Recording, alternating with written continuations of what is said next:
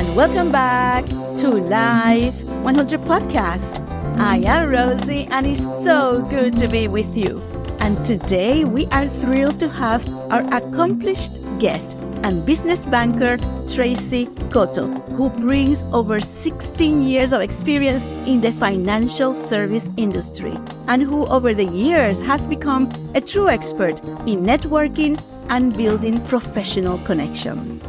Tracie is sharing with us lessons learned, strategies, and the do's and don'ts of networking. So whether you are new to networking or a seasoned professional, you can apply her knowledge for your individual and business growth. So Tracie, welcome to the show.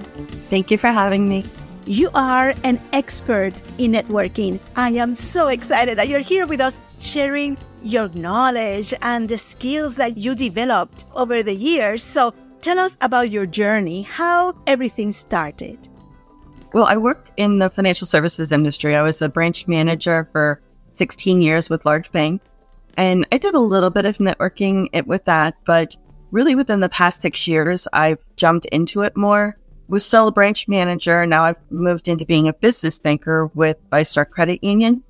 And that gives me the opportunity to really get out there, do more in the community, and be part of the networking events. And I realized that unless you're out there actually meeting people, it's hard for people to even know that you're there.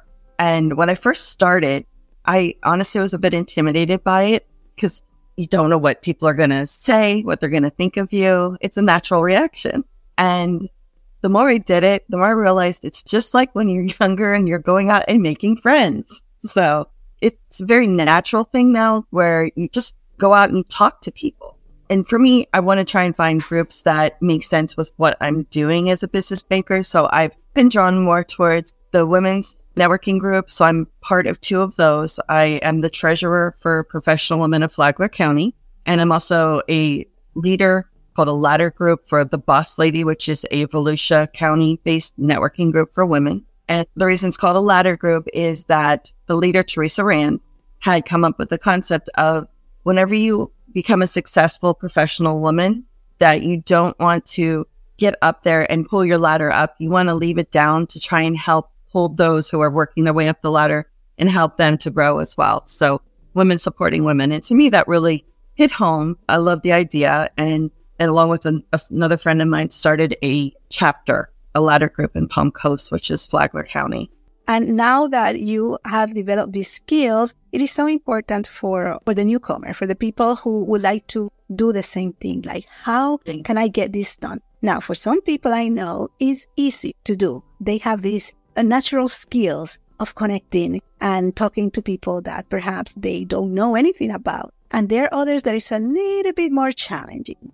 And those are the ones also that ask, what can I do to make these special connections? What are some of the strategies that you have found has been more effective for a business growth? What have you found? Well, I would say as far as strategy, try and find things that resonate with you, that you connect with. Find something that speaks to your heart. Go to it with a mindset of, I'm going to talk to this person. You don't need to become best friends with everybody in the room. Yes. I think that's what makes some people afraid to go to networking, is the feeling of, I have all of these people in this room that I have to make them want to know what I do. If I come away from a networking event and I've made 2 or 3 good connections, I feel like it was a major success. It is successful. Yes. And one thing that is very special about you, and maybe it will apply to others at this point listening to us, is that you've been in this city not for too long, that you have moved from one state to another. So everything was brand new. What steps did you take when you first moved to this new state and you said, I need to start networking? What were the beginning steps that you took to take you where you are now? I'd say it started with working with the Chamber of Commerce in the different cities. And from that, you can get connected to different groups as well. So that's how it grew organically for me. The Chamber of Commerce have groups called leads groups. And the idea is that you're getting together normally on a weekly basis. There's a person for each category. So like, for example, a banker, an insurance person, a lawyer, etc.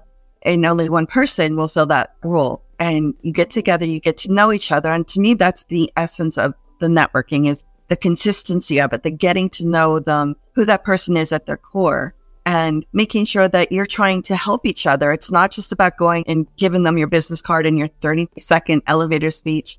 It's about really getting to know who each other are as a person and how you do business and what makes you special.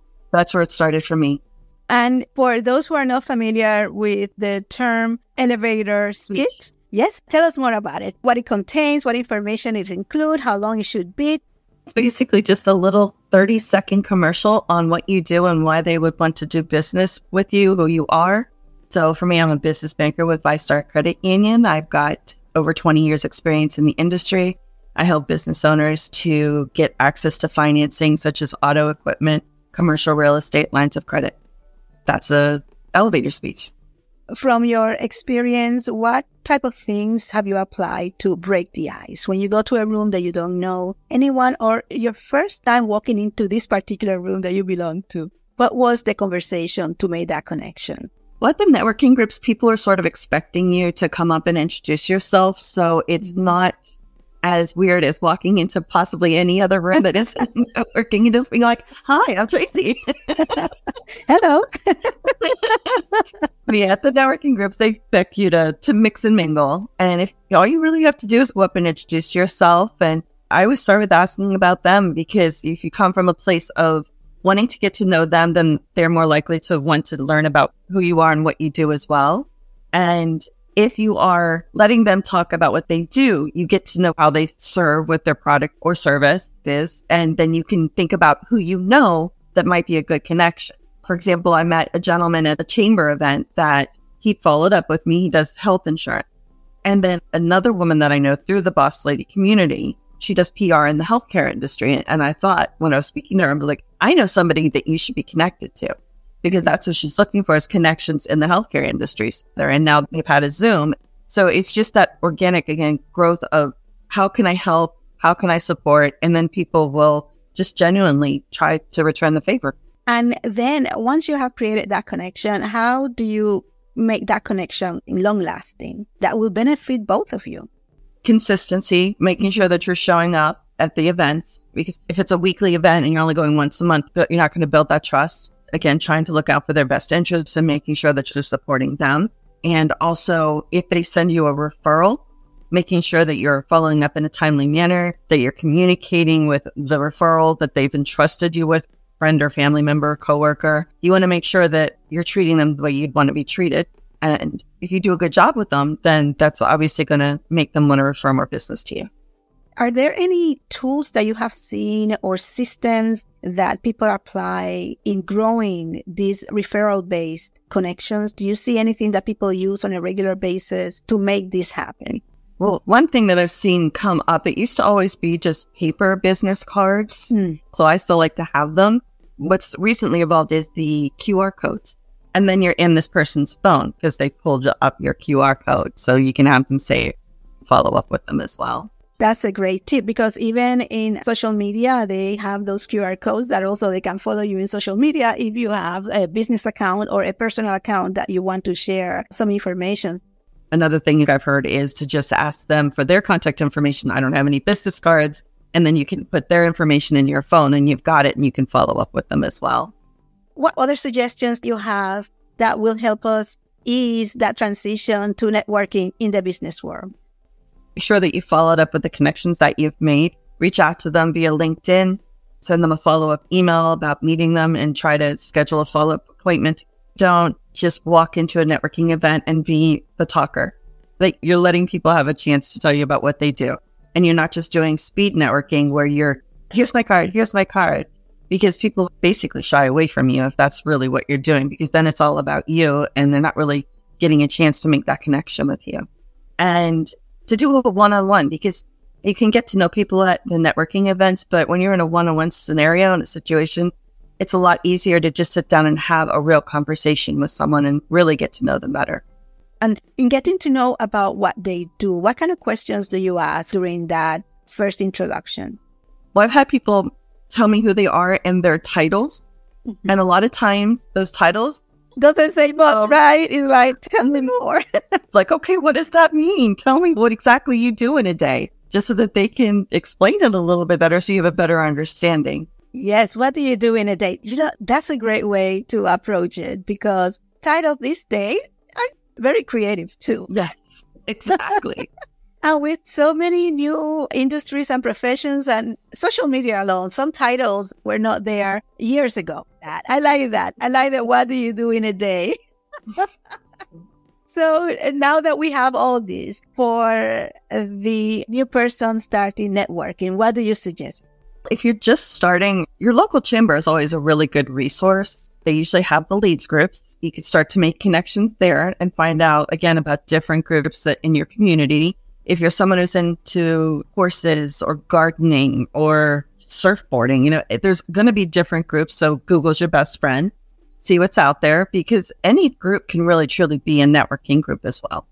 And for the seasoned networker, what are the things you see that anyone can improve, even though you are been doing this for years?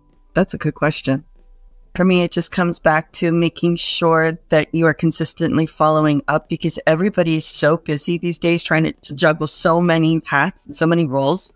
You want to make sure that you're setting follow-up appointments with them, but you're being pulled in a lot of directions at work. So whatever system you've been using to track it, make sure you get their information in there so that it doesn't get lost somewhere and you've lost that connection, that opportunity.